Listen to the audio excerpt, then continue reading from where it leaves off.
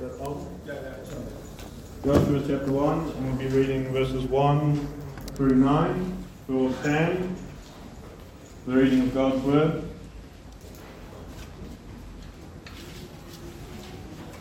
Joshua chapter 1, verses 1 to 9, and we'll read responsively. From verses 1 to 9, and we'll read verse 9 together. So verse 1, Now after the death of Moses, the servant of the Lord, it came to pass that the Lord spake unto Joshua the son of Nun, Moses' minister, saying, Moses my servant is dead, now therefore arise, go over this Jordan, thou and all this people, unto the land which I give you them, even to the children of Israel. Every place that the sole of your foot shall tread upon, that have I given unto thee, as I said unto Moses. From the wilderness and the desert of Lebanon, even unto the great river, the river of grace, all the land of the gardens, and unto the great sea, toward the going down of the sun, shall be your coast. There shall not be any man able to stand before thee all the days of thy life. As I was with Moses, so will I be with thee. I will not fail thee, nor forsake thee. Be strong and of good courage, for unto these people shall the Lord provide for an inheritance of the land, which I swear unto their fathers to give them. Only be thou strong and very courageous, that thou mayest observe to do according to all the law which Moses my servant commanded thee. Turn not from it to the right hand, nor to the left, that thou mayest prosper whithersoever thou goest. This book of the law shall not depart out of thy mouth, but thou shalt meditate therein day and night, that thou mayest observe to do according to all that is written therein. For then thou shalt make thy way prosperous, and then thou shalt have good success. Together, have not I commanded thee, be strong and of good courage, be not afraid, neither be thou dismayed, for the Lord thy God is with thee, whithersoever thou goest. Right, so today we're going to look at courage. But before we get into the message, let's pray. Okay, Heavenly Father, we thank you, Lord, for today. We thank you, Lord, for the gathering together of your people, and Lord, the ability that we have to do it, Lord, without fear, and we're not worried about being arrested or anything like that, as some countries are being attacked, Lord. We thank you, Lord, for the freedom we have to worship you, and we pray, Lord, that your Spirit would have free course among us now, and Lord, that you'd preach through me, Lord, and Lord, bless the word that's preached, and Lord, pray that I would not say anything that's contrary to your word, but Lord, that your word would be spoken, and Lord, we pray, Lord, that it be effective in our lives. We pray for your help now, in Jesus' name. Amen. Alright, so I'm going to take a minute to get used to that. Microphone is not normally on that tone, but anyway. So we're looking at courage. And we're going to get done. So why do we need courage? So there's two points we're going to look at today, and then each will have a couple of sub-points. So we need courage.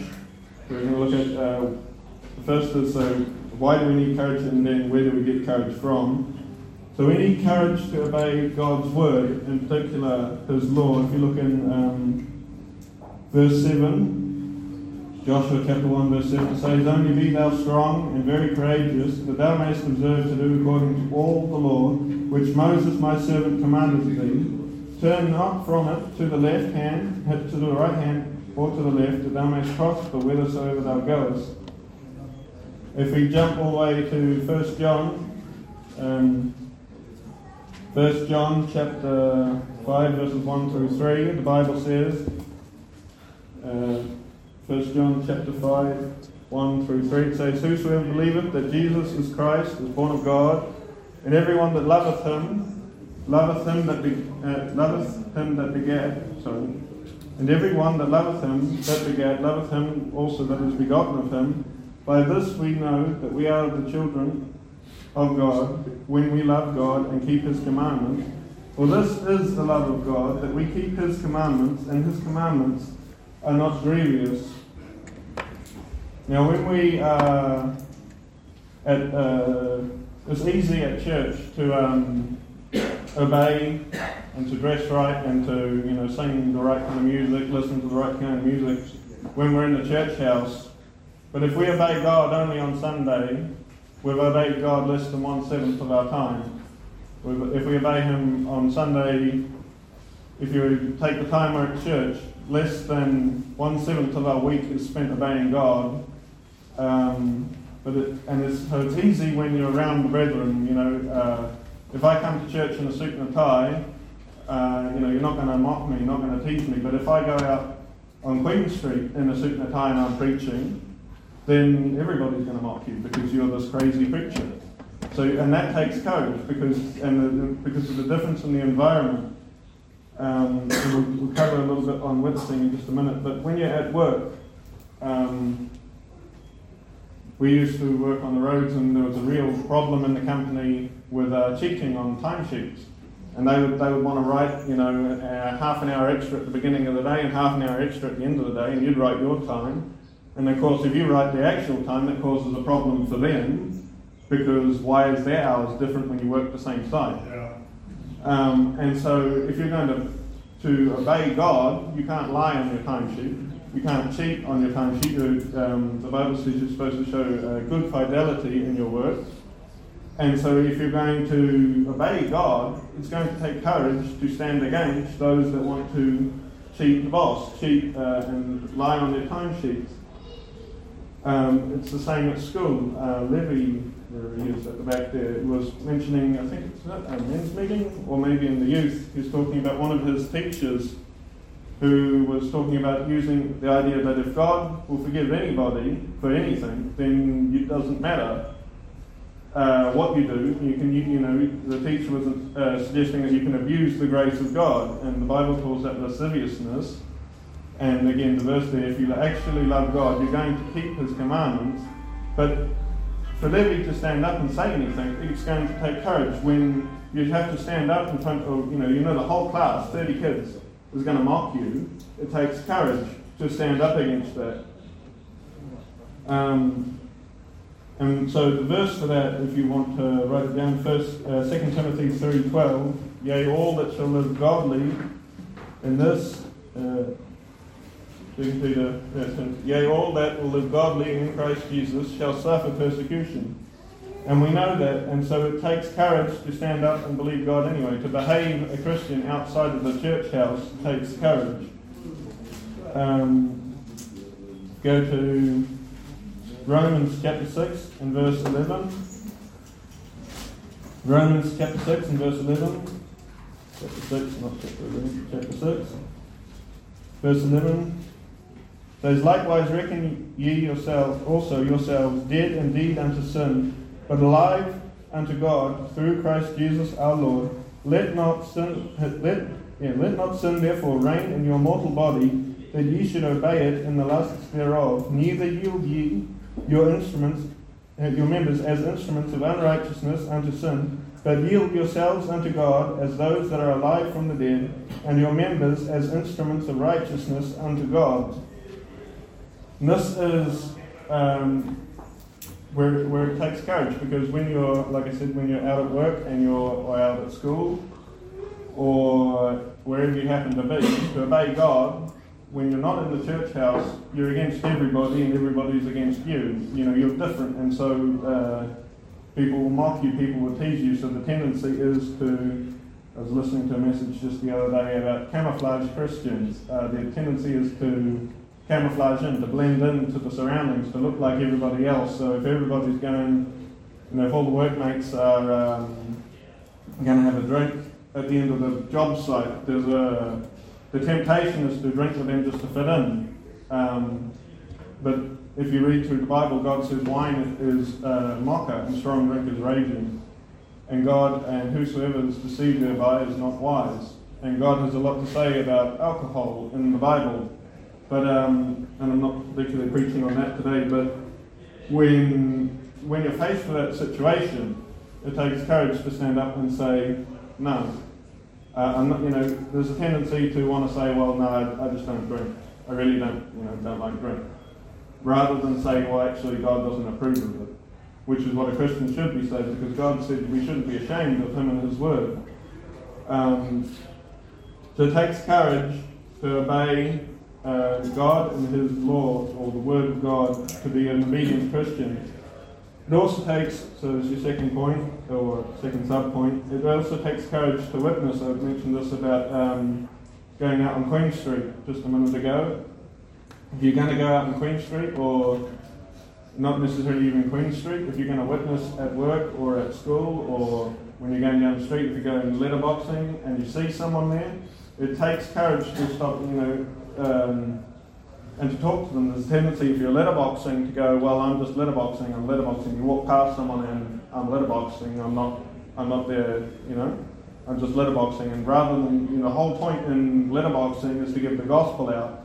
So if you see someone there, the idea is you would speak to that person, because you verbally speaking to them has more impact than just them reading the tract alone. But we have a tendency to want to just put the tract in the letterbox and carry on and ignore them, and hope that they read it later on when you're not around for them to give you funny looks. So it takes courage to obey God in witnessing. So we have the command to go and witness, the Great Commission. But if you're at work, the tendency is, and I'm not looking down at anybody. I struggle with this myself, but not so much on this site now. But before, you would, God would prompt me, and they'd say, "Go and speak to this person. That person needs to hear the gospel." And the tendency of the flesh, is to say, "Well, boss isn't paying you to stand around talking all day." The tendency is for, you say, "Well, I've got work to do. I've got to get this done before this deadline." And again, what your colleagues and workmates will think of you. But again, it takes courage to speak the gospel in spite of and I'm not saying you should stand around all day talking rather than doing your work. The boss is paying you to work. But if God prompts you to go and speak to someone, the prompting of God is a higher call than your boss. And if you have to, your testimony sharing the gospel to that workmate may open the opportunity to preach or to share the gospel to your boss and say, "Look, yeah, I believe this, and I believe this is more important." And so it takes courage to stand that test at work. If you think about, and we always go there about the 3 Hebrew children, that was their workplace. They were the princes, they were the rulers in Babylon, in the province of Babylon, and they had to take a stand on what they believed, and it could have cost them their life, and they were willing just to give their life for that. They could have lost their job as well, and they were willing to lose all. And that takes courage. Right? So courage to obey God and His law, courage to obey God in witnessing or soul winning. And these are obviously just a few areas, it's not all inclusive, but it also, as your third sub-point there, it takes courage to obey a call. Whether that is serving behind the pulpit, or doing the IT, or doing the piano, doing the cooking, setting the chairs out, it takes an amazing amount of courage. You think, well, it's not a very challenging to come and set out chairs. It's not, a big deal to cook. But when you do it every week, it becomes discouraging if you're not careful, because you don't see the results. If you don't see the results, or if your courage is coming from the wrong source, then the tendency is to become discouraged. And so to keep going, to keep on in service takes courage. To come every week takes courage, and to a certain degree.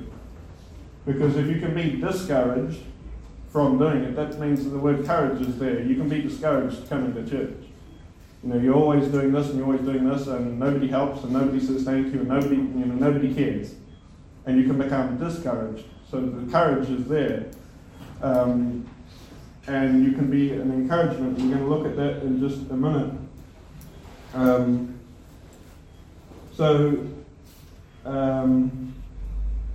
if you doubt that, come and try it. Come and try setting up every week, and nobody shows up, and you've got 10 people at Sunday school, and there's 80 chairs out. It can be really hard to come to church, to be honest. Sometimes I struggle. Nobody's going to be there. So what's the point?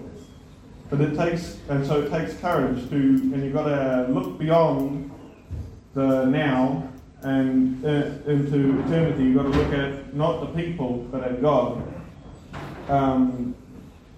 So this brings me to where do we get courage from? So this is the second point. And the first sub-point, and obviously this is not primary source, but I've mentioned a little bit here, is from each other. We do get a level of encouragement from each other. And we are to encourage each other. If we look at Romans chapter 14, verse 19. Romans 14:19. Let us therefore follow after things which make for peace, and things which may edify one another. Edifying is to encourage. So it's to encourage someone into something, or edification, to encourage someone into doing something. So for us, edification, keep on going, and would be to say thank you.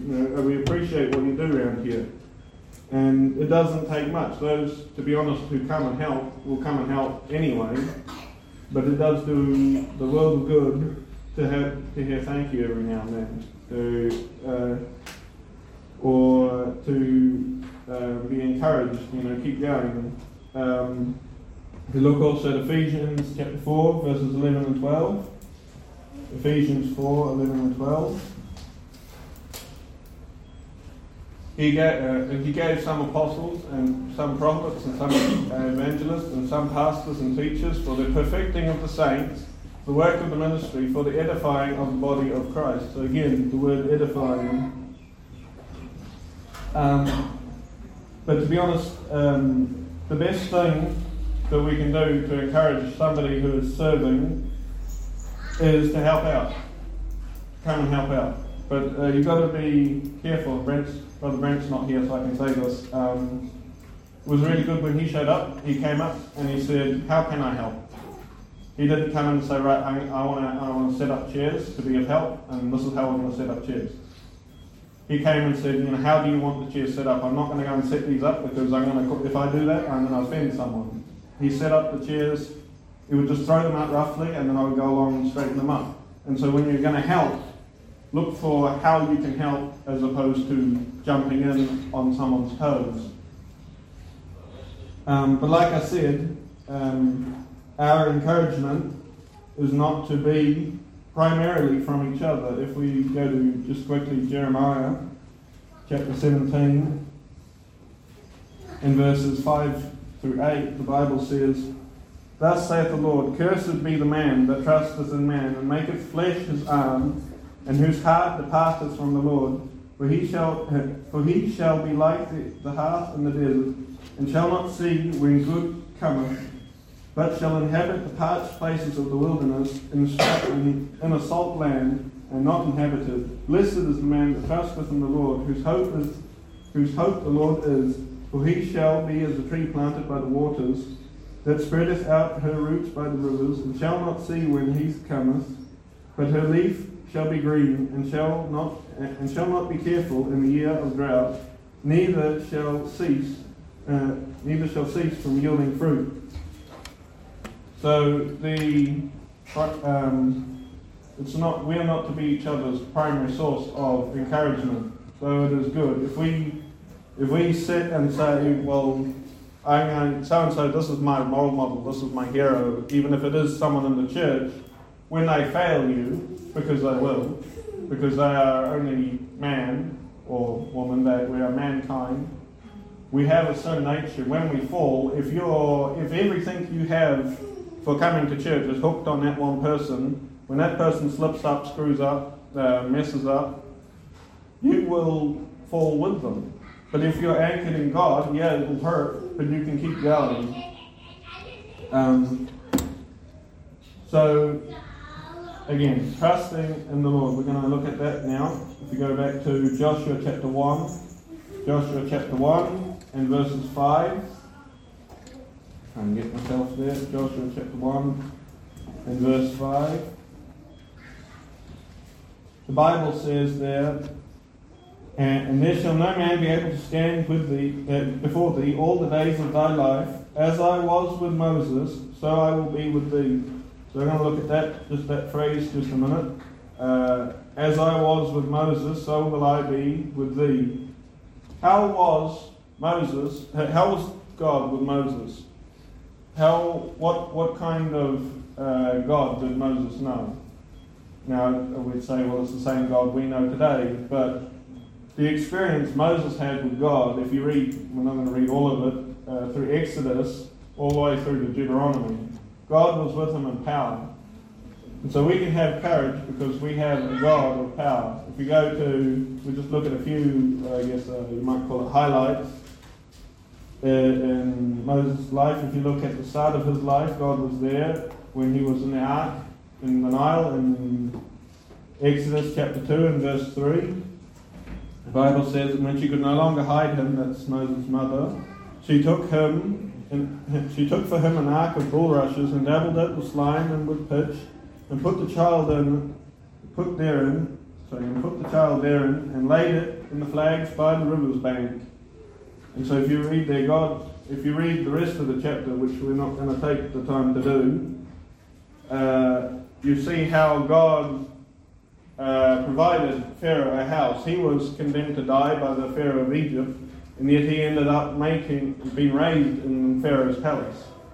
And God provided for him his safety and for his upbringing. And of course, over in Hebrews, it says when he was come to age, he refused to be called the son of Pharaoh's daughter. And he chose to suffer affliction with the people of God rather than to enjoy the pleasures of sin for a season. But that was, we won't go there now, but he had a call of God on his life to deliver the children of Israel, and he knew it.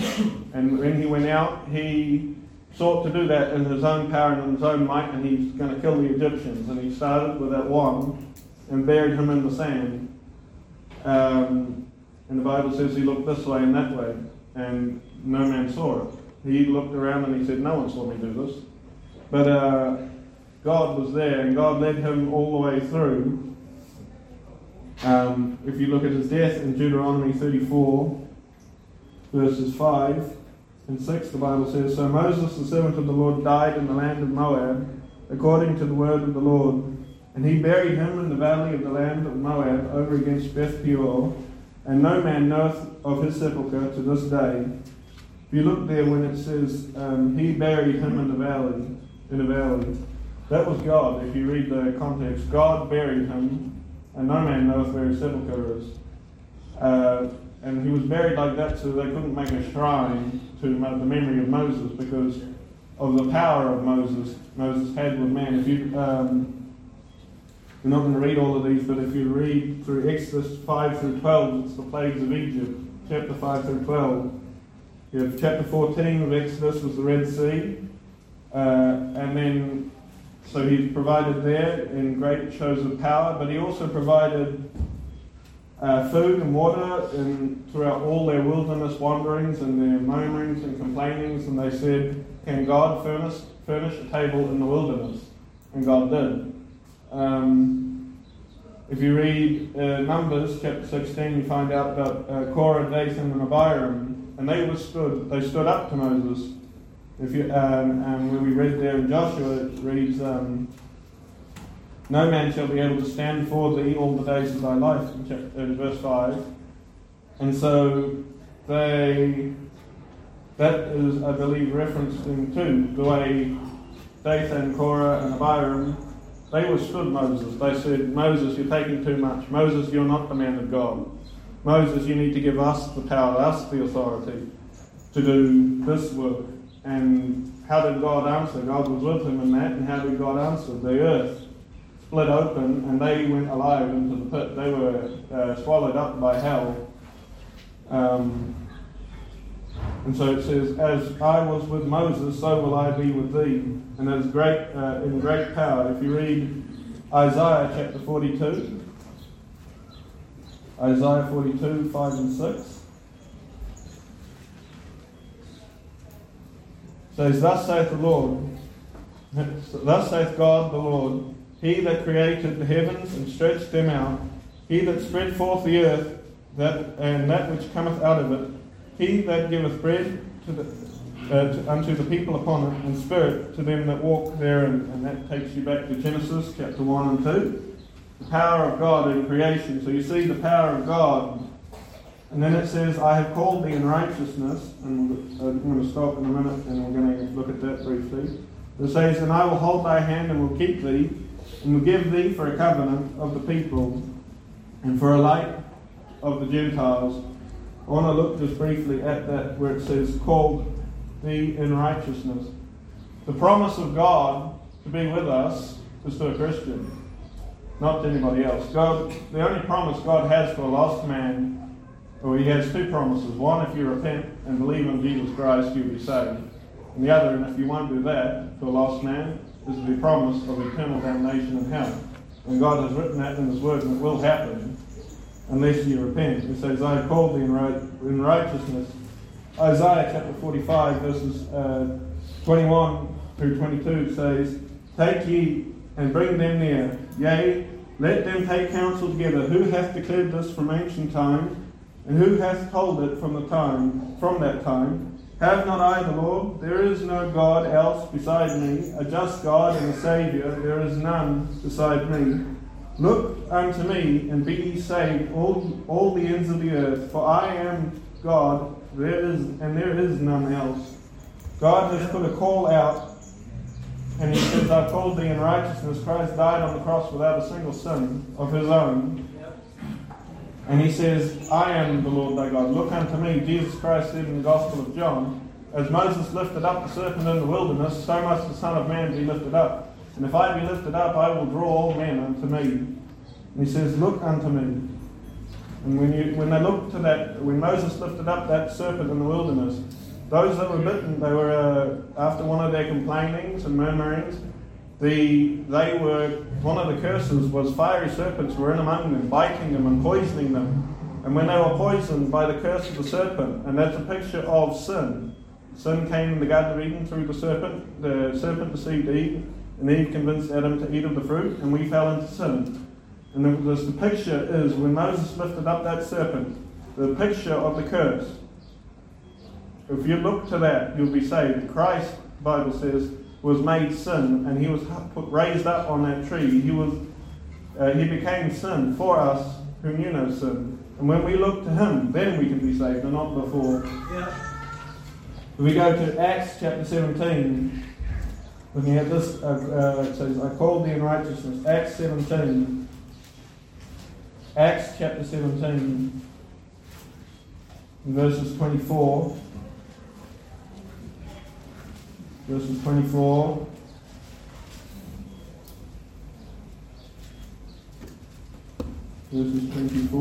down to 31. The Bible says, God that made the world, again we see the power of God, and all that there is, seeing that He is the Lord of heaven and earth, and dwelleth not in temples made with hands, neither is worshipped with men's hands, as though He needed anything. Seeing He giveth life to all, life and breath and all things, and hath made of one blood all nations of men to dwell on all the face of the earth, and hath determined the times before appointed, and the bounds of their habitations, that they should seek the Lord.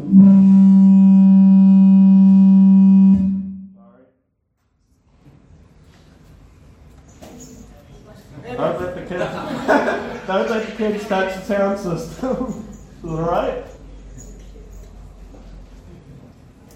Where was I? That they should seek the Lord, if haply they might feel after Him, and find Him, though He be not far from every one of us.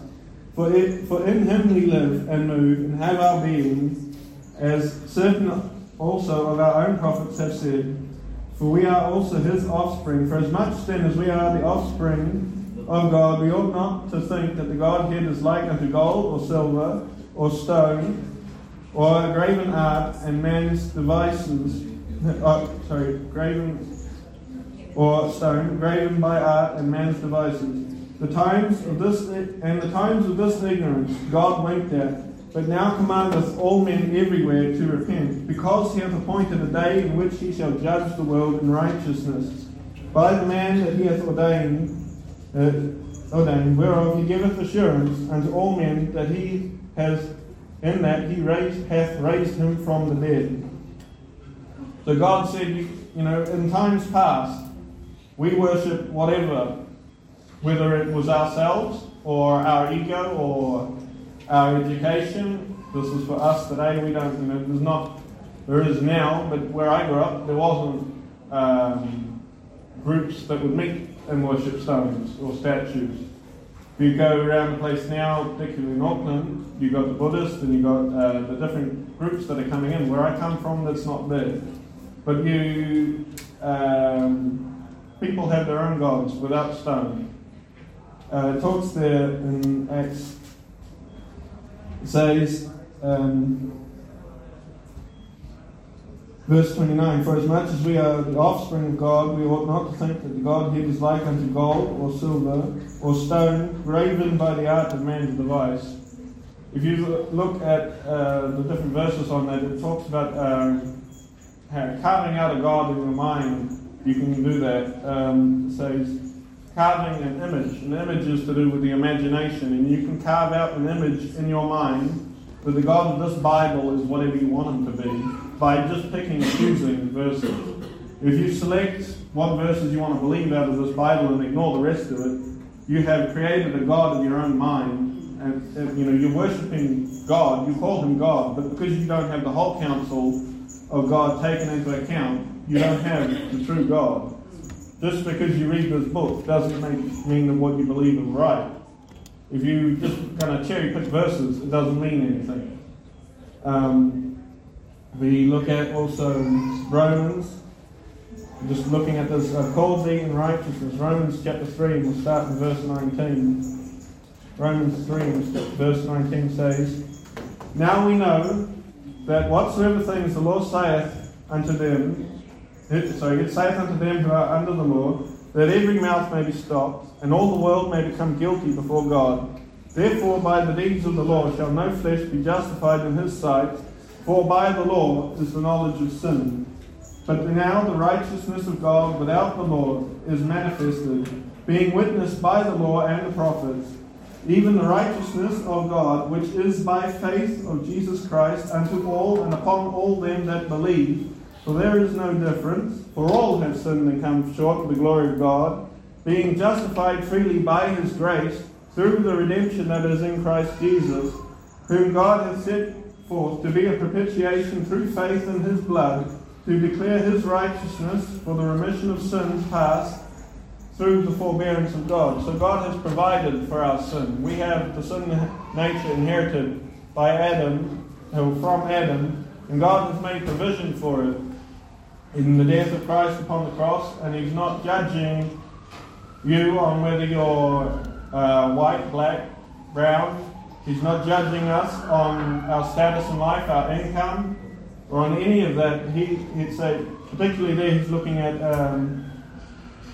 it says, verse 22, it says, even the righteousness of God, which is upon all them that believe, for there is no difference. If you read through the chapter, you find he's talking about the difference in the Jews and the Gentiles. He's saying there's no difference if you are religious and you believe in God.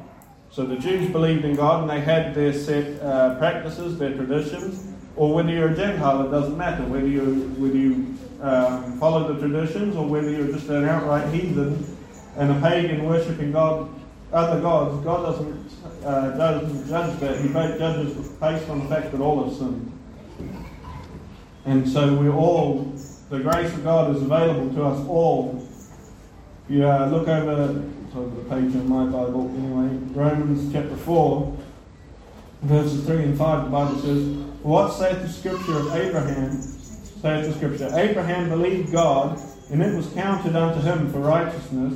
Now unto him that worketh is the reward, not reckoned of grace, but of debt. But unto him that worketh not, but believeth on him that justifieth the ungodly, his faith is counted for righteousness. If you jump to verse 20, the Bible says, He staggered not at the promise of God through unbelief, but was strong in faith, giving glory to God, being fully persuaded that what he had promised he was able to do, able also to perform. And therefore it was imputed unto him for righteousness. Now it was not written for his sake alone that it was imputed to him, but for us also, to whom it shall be imputed, if we believe on him that raised up Jesus our Lord from the dead, who was delivered for our offences and was raised again for our justification. So Abraham's faith was imputed because of his belief, and it says there that if we believe, it's written to us that it was imputed to Abraham so that we would know that it can be imputed to us. So that we can know that we can believe on Christ and be saved. If we look at Romans, we're just, are we going for time? Yeah. We'll go to the Romans chapter 9, we know, familiar with, and we know, if you've been around church very long, it says that if thou shalt confess with thy mouth the Lord Jesus, and shalt believe in thine heart that God has raised him from the dead, thou shalt be saved.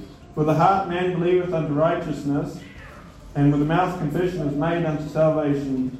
For the Scripture saith, Whosoever believeth on him shall not be ashamed. For there is no difference between the Jew and the Greek, for the same Lord over all is rich unto all that call upon him. For whosoever shall call upon the name of the Lord shall be saved. And just before we move on, I want to look at Luke chapter 18. Because it's one thing to know that Christ has died, it's one thing to know that he will save you, but how?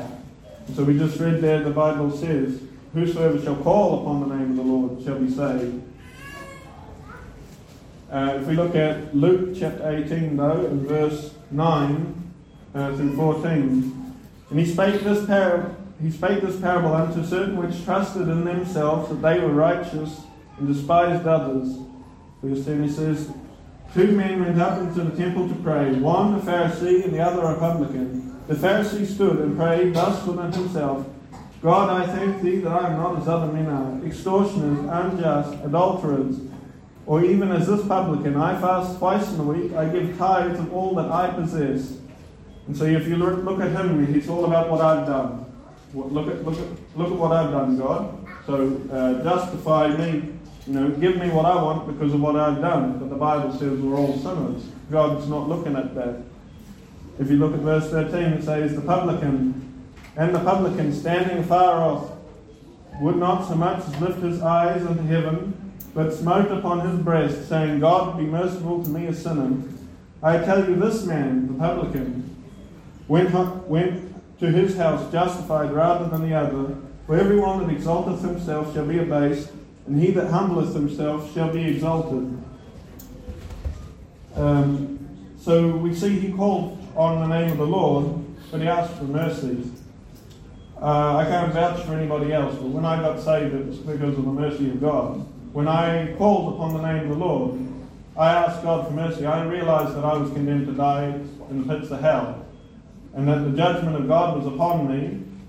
But he says in his word that he would have mercy if we were called. And so because God promised mercy, I asked God for the mercy he promised, and asked him to save me by the blood of Christ on the cross.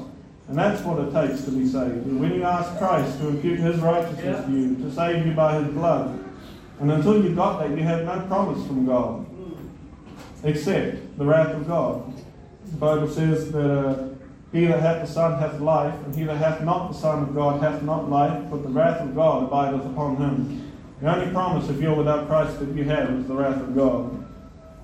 But I want to go back to Isaiah, because I wanted to go there, because if you're not saved, this doesn't mean anything to you. And if you're not saved, don't wait.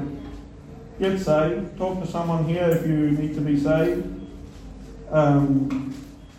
Because hell is a long time. They like to joke in society about it's a hell of a long time. Well, it is. It's an eternity.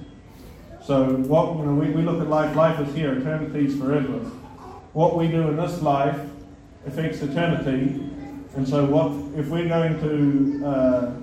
You've got the short time to invest now in eternity, and if you don't get saved, you have no investment of eternity, and you will be forever separated from God. But I want to go back and look at this in Isaiah chapter 42, and we'll try and get done here shortly. Isaiah chapter 42 and verse 6, it says, I, the Lord, have called thee in righteousness, and will hold thy hand, and will keep thee. Because we're looking here at, going to start and look at the next little bit where it says God's presence. So this would be your second subpoint. God's presence. It says, I will hold thee and will hold thine hand and will keep thee. Those of you, and I don't have little kids myself, but I've walked my younger siblings across the street. When you're walking a little child across the street like Amara or Erin or any of the other young kids, you hold their hand, right? You don't let them walk, just run blindly across the road. Why?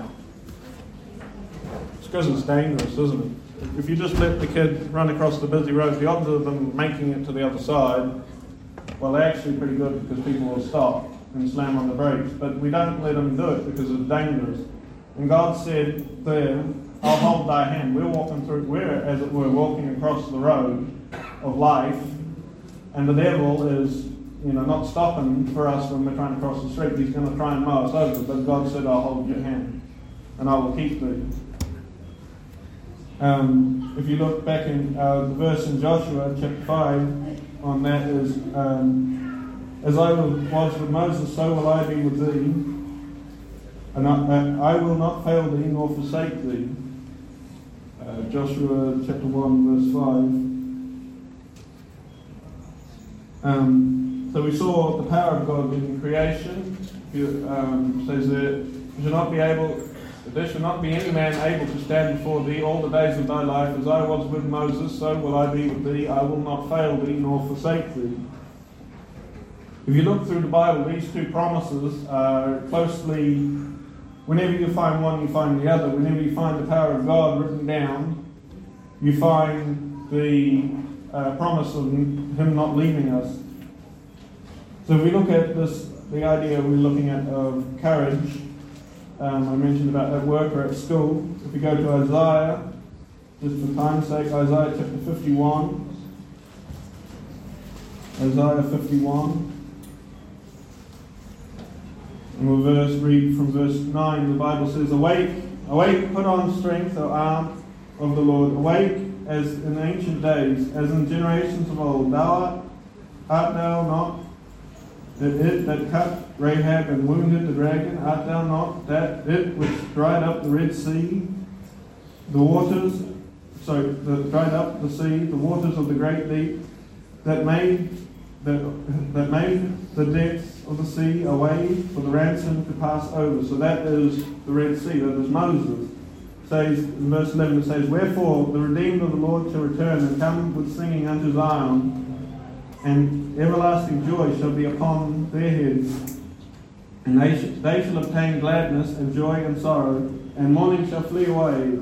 Even I am he that comforteth you. Who art thou, that thou shouldest be afraid of a man that shall die, and of the Son of Man which shall be made as grass? And forgettest the Lord thy Maker, that hath stretched forth the heavens, and laid the foundations of the earth, because thou hast feared continually every day, because of the fury of the oppressor, as if he were ready to destroy. And where is the fury of the oppressor? The oppressor is the devil, and he was defeated at the cross. We don't have to be afraid anymore. When you feel that you're prompted to speak to someone the gospel, and of course the devil's going to suggest everything else, you can say, look, Christ has won. Christ has defeated that, and it doesn't matter. What happens down here only matters for the saving of the souls of those around them. There's several, if you want to write these down and look at them just for time's sake, Isaiah 43, 2 and 3, and 46, 3 and 4, as well in the book of Isaiah, on the power of God and His promise to be with you, because the power of God is all very well and good, but if it's not available, it's not worth anything. But it is available to those who are saved. If we look at a New Testament form of it, would be in Matthew, where the Great Commission is given in Matthew chapter 28 and verses 18 through 19. He says, 18 through 20 it says, "And Jesus came and spake unto them, saying, All power is given unto me in earth and heaven." So that's your promise of God's power. And it says, "Go ye therefore and teach all nations, baptizing them in the name of the Father and of the Son and of the Holy Ghost, teaching them to observe all things whatsoever I have commanded you. And lo, I am with you always, even unto the end of the world." So you see there, and then it says amen at the end. We see His promise of the availability of His power and His promise to be with us. They're all the way through the Scripture together. And I'm going to jump to my last point now, and we'll close out after this. It says, if we go to Joshua chapter 1 and verse 6, we can have courage because we have an inheritance. It's Joshua chapter 1 and verse 6. It says, "Be strong and of good courage, and to this people shalt thou divide for an inheritance the land which I swear unto their fathers to give them." Now we're not Israelis, we don't own the land over there. The Israelis own that land, but we do have an inheritance. If you go to John chapter 14, 1 through 3, the Bible talks about the mansions which we have in heaven. John chapter 14 verses 1 through 3, "Let not your hearts be troubled. Ye believe in God, believe also in me. In my Father's house are many mansions. If it were not so, I would have told you. I go to prepare a place for you. And if I go and prepare a place for you, I will come again and receive you unto myself, that there, where I am, there you may also be." If you go to Hebrews chapter 11, Hebrews chapter 11, verses 8 through 9, the Bible says, "By faith Abraham, when he was called to go out into a place which he should afterwards receive for an inheritance, obeyed, and he went out, not knowing whither he went. By faith he sojourned in the land of promise, as in a strange country, dwelling in tabernacles with Isaac and Jacob, the heirs with him of the same promise. For he looked for a city which hath foundations, whose builder and maker is God." If you jump to verse 13, it says, "All these died, having not received the promise, but having seen them afar off, were persuaded of them and embraced them, and confessed that they were strangers and pilgrims on the earth. For they that say such things declare plainly that they seek a country. And truly, if they had been mindful of the country from whence they came out, they might have had opportunity to have returned. But now they desired a better country, that is in heavenly. Wherefore God is not ashamed to be called their God, for He hath prepared for them a city." Go to Revelation chapter 21, verse 1 through 8. The Bible says, "And I saw a new heaven and a new earth." I don't know what happened to the sound, but anyway. "A new heaven and a new earth, and there was no more sea. And I, John, saw the holy city, New Jerusalem, coming down from God out of heaven, prepared as a bride adorned for her husband. And I heard a great voice out of heaven, saying, Behold, the tabernacle of God is with men, and He dwelleth with them, and they shall be His people, and God Himself shall be with them, and be their God. And God shall wipe away all tears from their eyes, and there shall be no more death, neither sorrow nor crying, neither shall there be any more pain, for the former things are passed away. And he that sat upon the throne said, Behold, I make all things new. And He said unto me, Write, for these words are true and faithful. And He said unto me, It is done. I am the Alpha and Omega, the beginning and the end. I will give unto him that is athirst of the fountain of the water of life freely.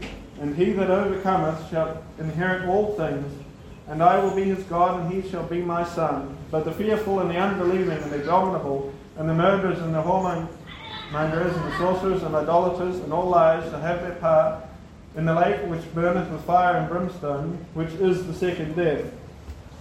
That there, just real briefly, where it talks about him that overcometh. If you read Revelation chapter 12, verses 10 and 11, it talks about overcoming them by the blood of the Lamb. Mate, I don't know. I'm preaching. But we have an inheritance, and so we can take courage because this world's not our home. You know, we're not going to always be following under the boss, and when this world is done, we're going to stand before God, not the boss. We're going to stand before God and not your workmates. You're going to stand before God and not the teacher or the preacher even. But if we look into eternity and see the reality of eternity, then we can have courage, because it doesn't matter what happens down here. God's in control. God is going to set things right at the end. Yeah. But I want to go to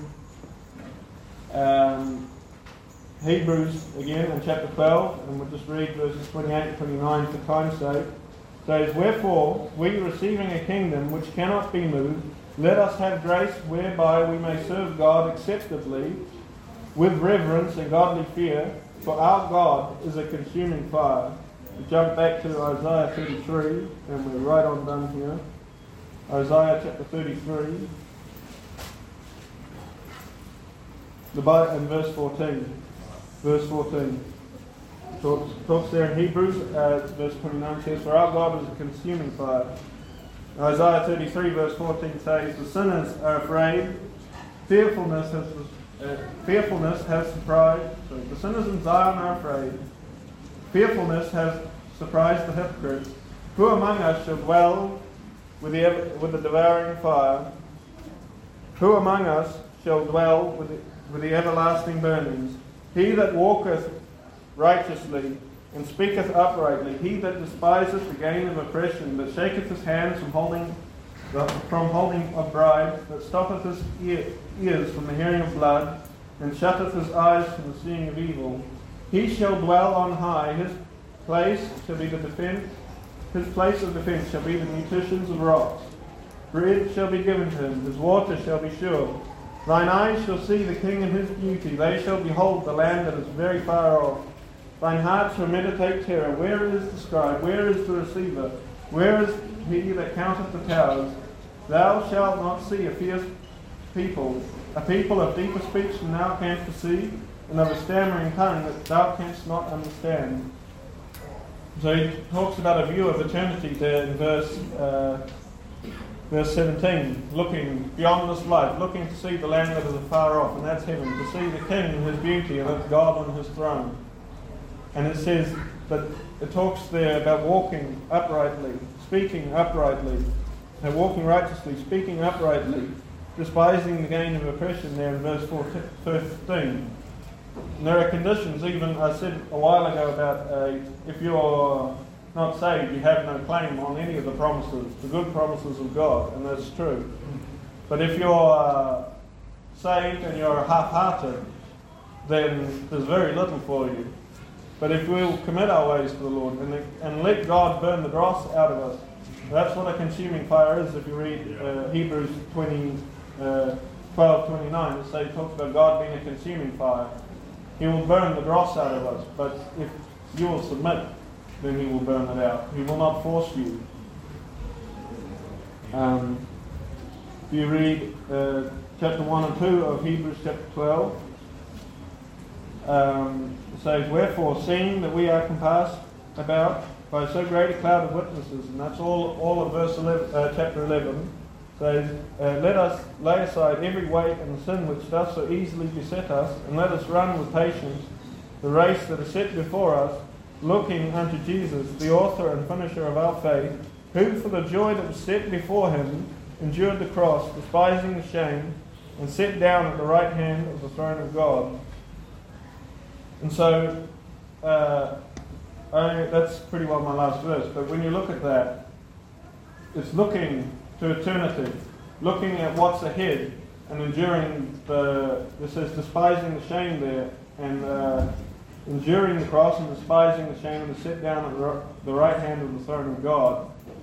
You can endure if you know the opinion of the boss. You can endure the